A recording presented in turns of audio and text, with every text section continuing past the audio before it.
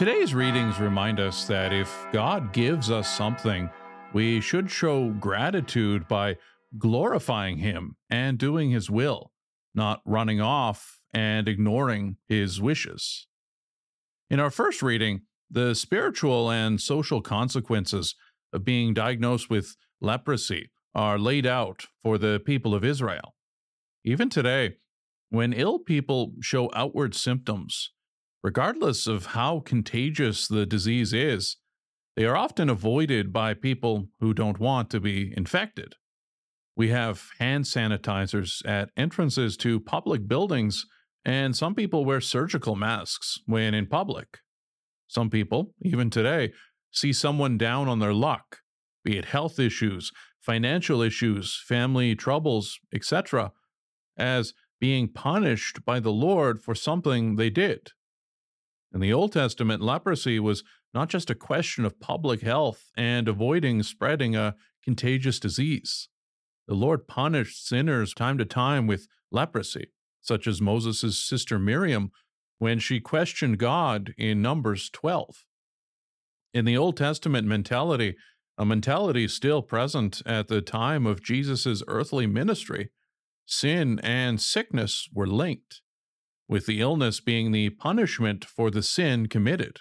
When a leper declared themselves unclean so people wouldn't draw near to them, they were not just saying they had a contagious disease.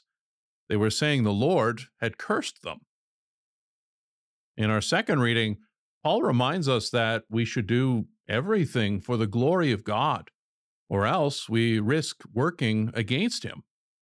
We can glorify God in everything if we strive to do His will in all we do.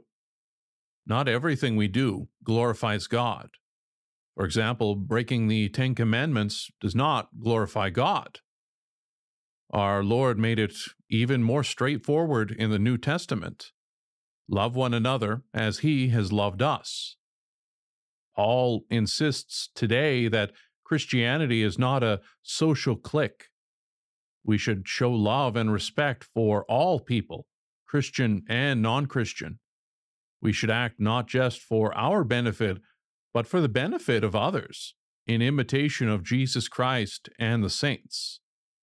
In our gospel, the leper received a miracle, but then turned around and did exactly the opposite of what Jesus told him to do. He was healed and did not glorify God as he was instructed, despite Jesus's explicit instructions. As such, he ended up hindering Jesus' work instead of helping it. Leprosy is an apt metaphor for how ugly and detestable sin is. The man was avoided and rejected by everyone. He took tremendous courage to approach a holy man and ask for healing. Touching a leper was ritual contamination. We can only wonder if Jesus knew the leper would go out and ignore his instructions out of misguided enthusiasm. When he is stern, it is usually because he already reads something in the soul with which he is dealing and is trying to get through to them. Take the scribes and Pharisees, for example. Word of Jesus' miraculous healing abilities starts spreading despite his efforts. And now, when he goes off to a deserted place, people come looking. Many are not looking for a savior or a friend, but simply for a miracle worker. The leper was ecstatic over being healed, but did not work with our Lord, and inadvertently worked against Him. We sometimes forget that the Lord doesn't just work flashy, miraculous things in our lives. He gives us our existence, our daily bread, help against the evil in the world, and the truth that will set us free. Our Lord knows those people in today's gospel have a more profound need that they are ignoring by just looking for a band-aid solution by some miracle worker.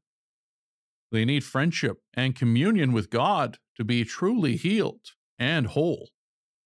Our Lord heals those who come to Him, but He also knows that for many, it will only be a band-aid or something more profound to be addressed and changed in their lives, something He has come to address and fix definitively. By his actions, the leper shows he had only accepted a quick fix solution, not the deeper issue. He passed by a relationship with God. True friends help their friends to do good, not hinder them. Our Lord does not want to be some miracle worker in our life. He wants to be our brother and friend. Being ostracized in common jargon means common consent excludes someone from a group. Ostracize comes from an ancient Greek practice of temporarily banishing someone by popular vote. The Greek word ostrakon means potsherd or shell. Anyone eligible to vote could write the name of someone to ostracize on a shard of pottery, ostrakon. And if enough votes were collected, the person, without any other trial or process, would be banished for 10 years.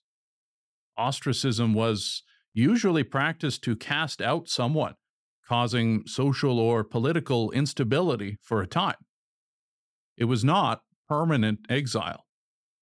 Jesus, in our gospel, was the victim of backhanded ostracism instigated unintentionally by the very person he sought to heal, the leper. The leper spread his fame far and wide against his wishes, and our Lord needed to exile himself. In Jesus' incarnation, he chose to work as a human, and the leper had hindered that. Taking a step back, though, we see that Paul gives some excellent advice for this week. Do everything for the glory of God.